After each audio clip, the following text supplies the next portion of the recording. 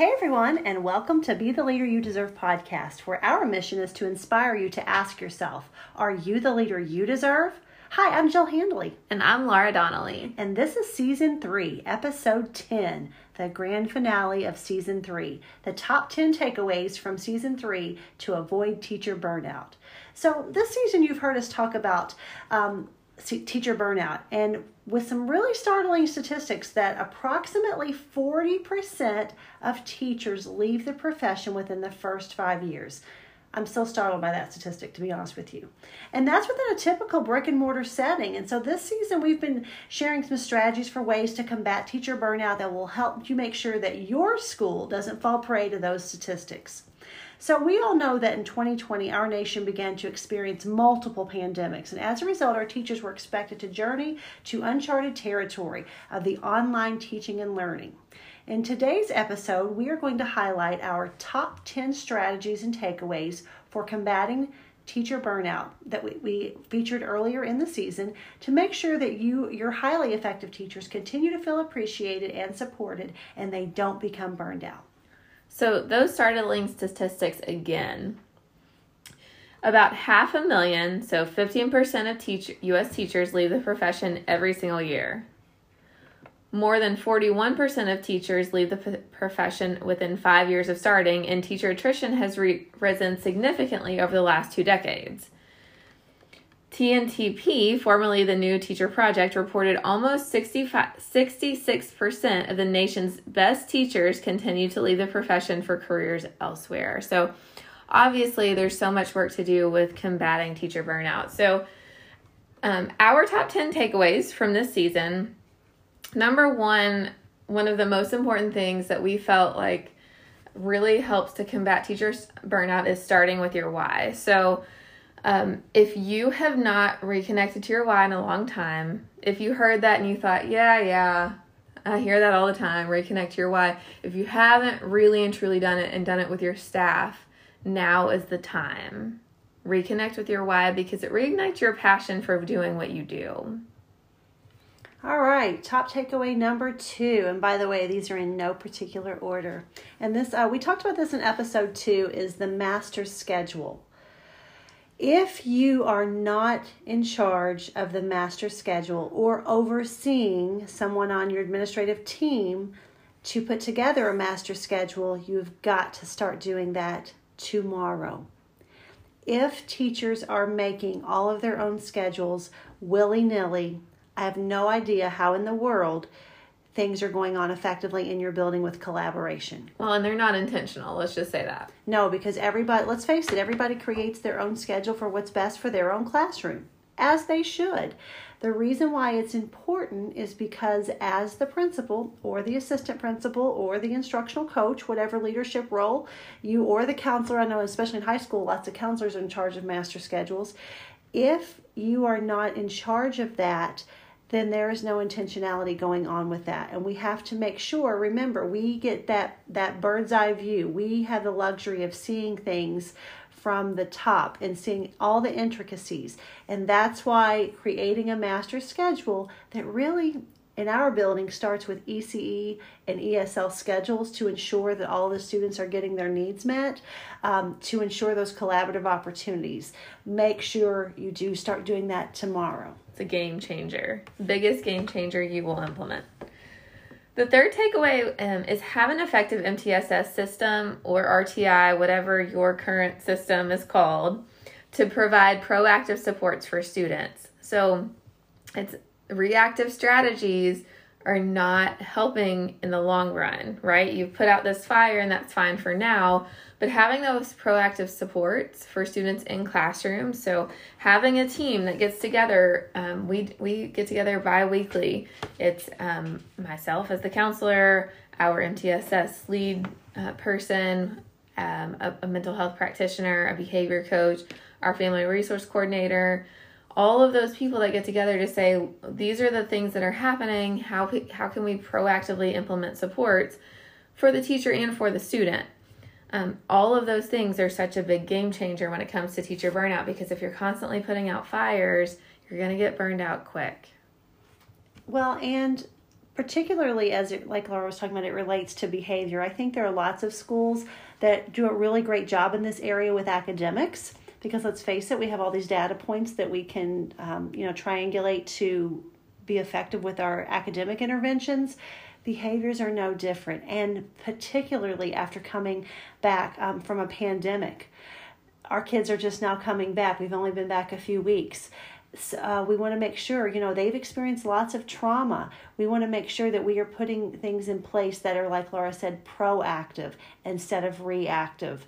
If you are the person, and a lot of assistant principals, counselors are dealing with behavior on the daily, you're going home exhausted. Stop it. Stop it right now. Put these proactive measures in place that are data-driven to make sure that students feel supported, teaching those replacement behaviors so that they're more successful, and you're going home less exhausted. And the other thing to remember is that just because you put in proactive supports doesn't mean things are going to change immediately. You have to give them some time. So don't try something and abandon it the next day because, that didn't fix the behavior. Without implementing it with fidelity over time, you don't really know. So don't abandon something just because it didn't work immediately. All right, our next takeaway came from episode 3, and that's clear communication. So we talked about that one of the biggest ways that we get a lot of turmoil and toxicity in a building is when the communication is not clear. One team thinks you said something else. Another team didn't know about the assembly. Next thing you know, the faculty meeting is today. I thought it was canceled. Nothing upsets people more than when there's poor communication going on. And so we want to make sure, and we talked about, if you went back to episode 3, you would hear kind of some of the specifics of recommendations that we have after what to put in your communication. But some big things are just being consistent with it and varying your format. Not everyone likes to read a newsletter. Some people like to hear it maybe on a screencastify. So just think about how some people like to watch you in a video. So really just kind of change that up a little bit just to ensure that you're communicating in the same message, but maybe in multiple modalities. And also, it's important to have clear communication across the admin team as well. So when a teacher talks to the principal, she doesn't get one message, and then she talks to the assistant principal about the same thing, and they're on completely different pages. It's important that you're consistent across the admin team as well, not just from the top down. Really good point there. Our fifth takeaway was the living calendar, and that was in episode 3 as well. Our living calendar is something we live and die by because it is updated all the time, and anything that's happening goes on that. So the building, everyone is constantly on the same page. If there's something happening in the building, we all know about it. It's also fun just to celebrate milestones too, right? Because we put our personal birthdays on there. There are so many things that are linked to the living calendar that it really is the hub of everything that we do. Yeah, and then, it helps for future planning too. Pretty soon, we will be starting next year's living calendar because we've already got things in place or in plans for next year. I know that's really hard to believe because we're only in March right now. To think about, you're already doing next year's living calendar? Absolutely. Remember, the other purpose of the living calendar is to be intentional so that things don't overlap. Much like if you're a parent or you oversee someone who does homework, how frustrated do you get when all of their teachers give homework on the same night and your kid has 3 hours of homework, right? Well, it's the same thing with adults. Who wants to plan the faculty meeting around the same day that the report cards are due, which is the same, the Monday or the Tuesday before parent-teacher conferences? We just want to be mindful of those things so that when you're intentional, making sure that things don't overlap, and that just helps with the morale of the building. It also, usually by this point in March, we already have the living calendar done for the next year. But because we have transitioned back to in-person on this hybrid schedule, we don't have that done yet. But like Jill said, planning ahead helps us to be so intentional. So we already have all of our fire drills scheduled for the following year. We already have all of our MTSS meetings that we were talking about earlier. All of those are plugged in. Our meetings with school psychologists, our PLCs, what day is going to be reading, what day is going to be math, for the entire year. We also have our professional development plan started. We are working with a Solution Tree, shout out, consultant to help move our move our kids forward. And so as a result of that, they book up quickly too. So we've already gotten that on our calendar. So if you haven't started a living calendar for this year, it's not too late. But if you're like, I'm not sure, go ahead and get one started for next year. You will be really surprised how quickly that will fill up if you are intentional. I can't tell you how many meetings I'll go to and I'll hear other administrators talking about I'm not sure what we're going to do for faculty meeting next week. What? How do you not know? So this really, that will happen to you. If you don't make a plan for something, it will happen for you. And we don't like to waste anybody's time either. Exactly. We don't have time for that. So systems and structures, you've heard us talk about how important those are. And this living calendar is a really critical piece of our structures. Absolutely.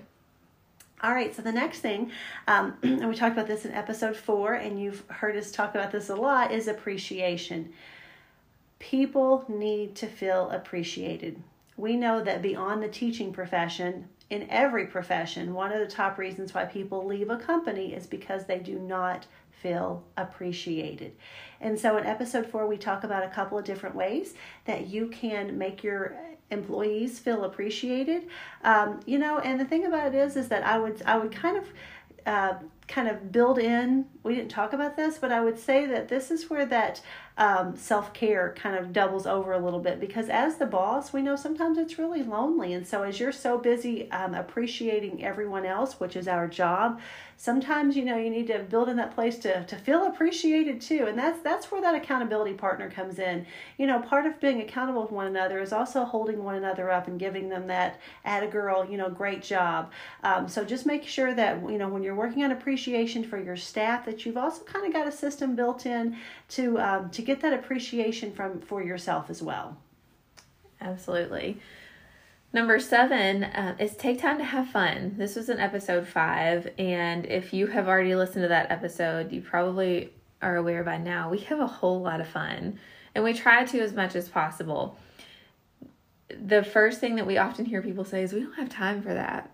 And if you're one of those people, we're going to say again, you have to make time, because having fun with your staff helps to build so many deeper relationships in so many facets between teams, between individuals, but also a cohesive unit, because as you're working together to accomplish whatever it is that you're doing and having so much fun doing it, those are memories that last. And sometimes those relationships just in that one activity help to maintain over time. And we know how laughter just fuels the soul. And there's so many, laughter is the remedy for so many things. And, we've all been through a lot. Fun is always great, but whether your school is still virtual or you're already back in person full time, or you're in a hybrid model, things are changing. And so people are having to get, adjusted to that change. And so what better time to throw in a little bit of fun than the present? All right, we already talked about this a little bit. In fact, I feel like we talk about this one in every episode, but we talked extensively about it in episode 6, and that's promoting self-care. We cannot say that enough. Self-care, promoting that for your employees, but also for yourself. If you've heard us say it once, you've heard us say it 100 times. You can't pour from an empty cup, and self-care is so critical. It really is, and it's interesting because typically people who work in helping professions like education give so much to others that they neglect themselves. And it's funny because one of my leaders in the district as a counselor said, somebody sent out an email about self-care, and probably like most of you, I kind of rolled my eyes at first. And then she stopped and said, don't judge me, because I know probably all of you did that too. But it's true. As helping professionals, we tend to neglect the self-care. And when you hear somebody say self-care, maybe you roll your eyes too. And if that's you, that's fine. But it's time to start pouring into your own cup, because you cannot constantly give and still maintain that level of passion and spark that you have. Yeah, definitely in this profession of education, we all suffer from compassion fatigue. Like Laura said, we give and we give and we give. And, and as the leaders, we give to our staff, we give to our students, we give to our families, the families of our students, and then, making sure that we have a little bit to give to our own personal family. And then lots of times there's very little left, and the other thing, and we talked about this with our staff the other day, and we've clarified this before, but I think for some people, when they hear self-care, they think, oh, I don't have time to work out. I'm not sure how self-care and exercise kind of all suddenly became synonymous for one another. While that's a way a lot of people employ self-care, it's not always that. Self-care means time for you to kind of unplug and do what you need to do.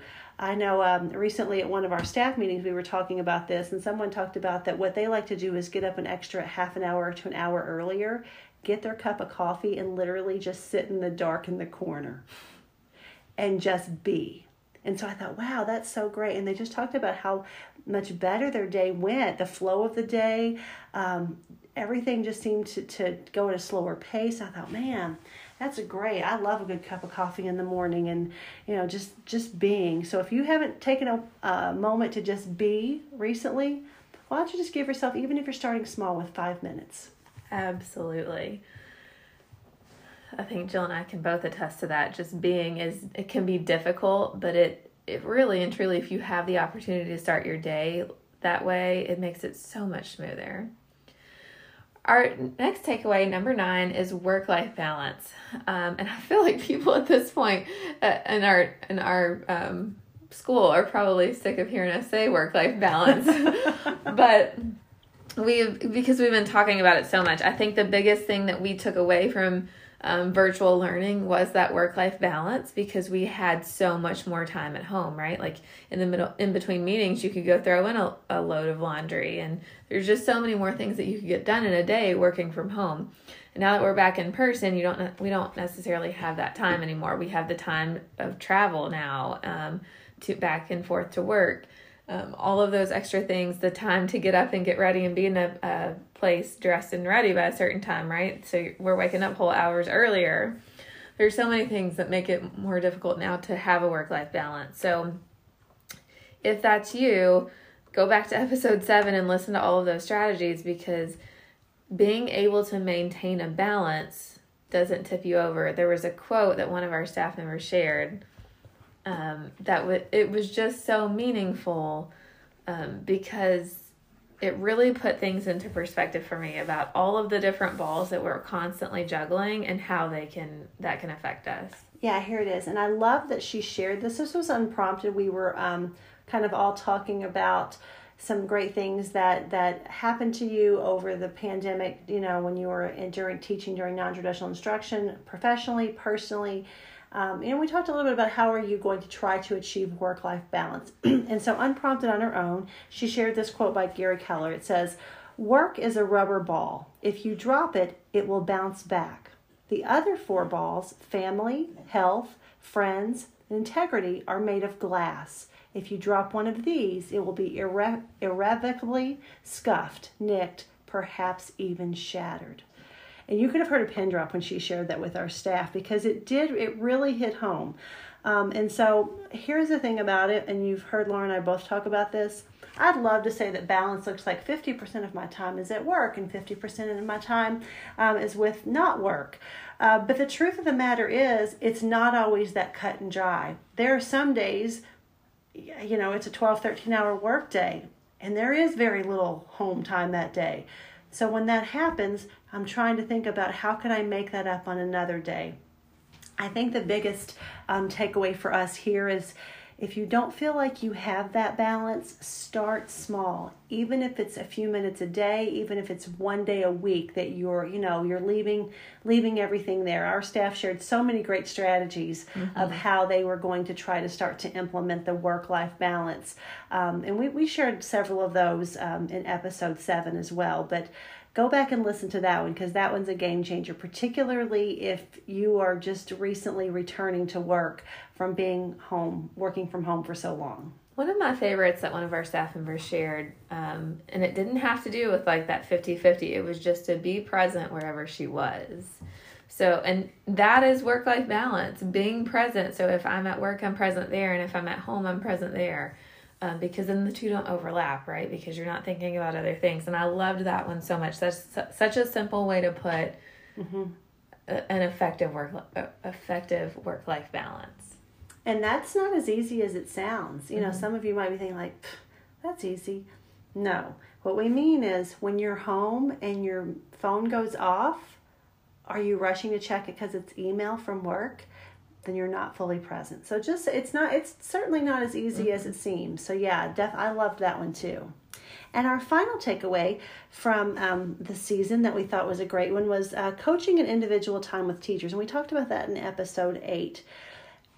We know the power of one-on-one time with students and giving that feedback and coaching them to improve their achievement. Adults are no different. Everyone, strives to do the best they can. Everyone thrives off of feedback. So make sure that when you're working on your master schedule and your living calendar, that you're also scheduling time in there for you to have one-on-one time with all of your staff members. And we talked more specifically about episode 8 about the type of things to focus on, but really I think just that quality time, many of the sessions that I spend with teachers, it's a balance. Some of it obviously is professional coaching, but then oftentimes, they love having that one-on time for you to, kind of just listen and give some of that personal advice too. And plus it helps strengthen the relationship that you have with your staff and help invest in trust.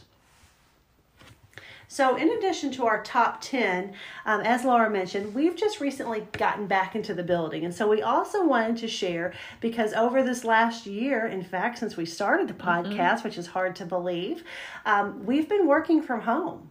And so we've just now gotten back into the building with kids in a hybrid model. And so we felt we'd be remiss without sharing some of our takeaways with you that we've learned over the last 2 weeks. So the thing that we did on our very first meeting back, typically the first teacher's day back, we all get into a circle and we say who we are, what our position is. We also, like last year, we started with one word. So this year, what we did when we returned in person, we had everybody on our staff say their name, introduce themselves, because we did have some new people that had joined our staff, their position. But then they also shared one thing that they had really enjoyed about NTI personally, something that a way that they had grown professionally, and then how they were going to try to maintain a work-life balance as we returned back in person. And it was interesting to hear people really reflect on that question, because some people got up and said, I don't have any work-life balance. But then they'd hear more people, and hopefully some people got an idea. And then my next Wellness Wednesday was, okay, if you were one of those people that said, I don't have any work-life balance, you got to find something. So I listed out some strategies that people had shared, other strategies as well. And we're going to continue to challenge people to make sure that they're maintaining that work-life balance, because as we transition back, like we said, we have those additional travel times now, waking up earlier to be in a certain place at a certain time, dressed and ready. In business casual or whatever that looks like right now. But it's a change, and we've all got to maintain that work-life balance. And so one of the things you've heard us talk about again as leaders is always modeling. Good leaders typically kind of go first and try to lead the way. And so in addition to being intentional about knowing that those were the 3 questions we were going to ask everyone, I started off sharing how, true story, I'm not the best at work-life balance, and I'm the first one to admit that.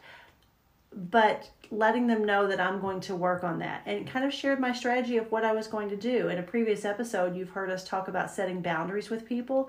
And so essentially, I was kind of reestablishing those boundaries. If you have an emergency, I'm always available for you. But I'm choosing to no longer be available 24/7, because that's not fair to my family. That's not fair to me personally. And that will not allow me to achieve a work-life balance.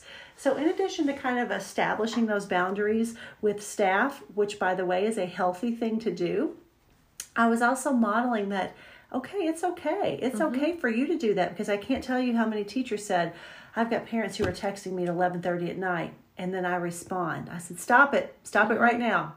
And so I think, as leaders, when we kind of share our own personal story, that gives our staff a sense of permission to follow suit. The other thing that we did was, and if you haven't done this with your staff as well, is just that public recognition that we're all different than we were a year ago. If you look back to I want you right now to think about where you were at a year ago. Personally, professionally, physically, emotionally, spiritually. I can assure you that at least one of those facets is different than the person you were a year ago. And we have to recognize that, because if we think we're all going to fall back into the exact mode of where we left a year ago, then we're kind of setting ourselves up for some disappointment. Well, and not only that, it was really interesting to watch our staff come back on that first day, because some people who really are confident in the workplace, really strong leaders themselves, were really anxious about coming back. And you could just read it in their energy. And that's okay. That's an okay place to be. But recognizing that and meeting people where they are, not where you think they should be, is going to be critical as that transition happens. So give people time, especially in a transition such as this. The next thing that we've been really careful to do is not to fall into the rush of everything now that we're getting back to work. So if you have a few heavy days, make sure to try to balance those out with lighter days. And as Jill said, that's sometimes easier said than done. But it's important, especially like this week, particularly there were a couple of, I've been doing home visits, and there were a few particularly tough ones. When you have those heavier days, you have to balance them out with some lighter things. So when you get back to the building, if it's a certain classroom you love to go into, that's a little bit of balance, right? You just had something heavy. Go enjoy something else, another part of your job. So not just finding balance between the work life, but between the heavy and the light in your building as well. That's a great idea, Laura. And so one of the ways that you've heard us talk about achieving that balance is scheduling your day. And I don't mean like, okay, I put this one thing on, I've got a dentist appointment in 6 months. I mean truly scheduling almost every minute of your day. And that sounds, you're going to say, that sounds like very micromanagerial. That sounds like too type A, OCD for me. Here is what's going to happen. Your day is going to consume you if you let it. So, there are things that you do on a daily that are kind of managerial type things. Checking your emails, returning phone calls, whatever those things. You have to do them. Schedule time to do that. Personally, if you're a person who likes to, spend some time with social media, schedule that. Give yourself permission for that. Because if not, if whatever your self-care regimen is, schedule that. Because if not, it'll pop up. So, somebody will look at your calendar and say, hey, do you have time? Yep, I've got time. And then suddenly you've scheduled yourself for everybody else and no time for yourself. And then looking at your calendar, let's say if it's Sunday night, I always look at my calendar a week ahead and say, okay, what's coming up this week? I need to know, not only from a personal perspective, but a professional.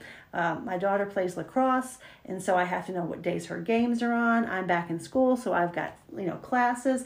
And that just helps me mentally prepare, helps me know, okay, what are we having for dinner each night? What do I need to get from the grocery? So really being intentional with your calendar can kind of sync all aspects of your life and make it feel like the flow is a lot easier. Absolutely. And like Jill said, if you don't schedule your day will consume you.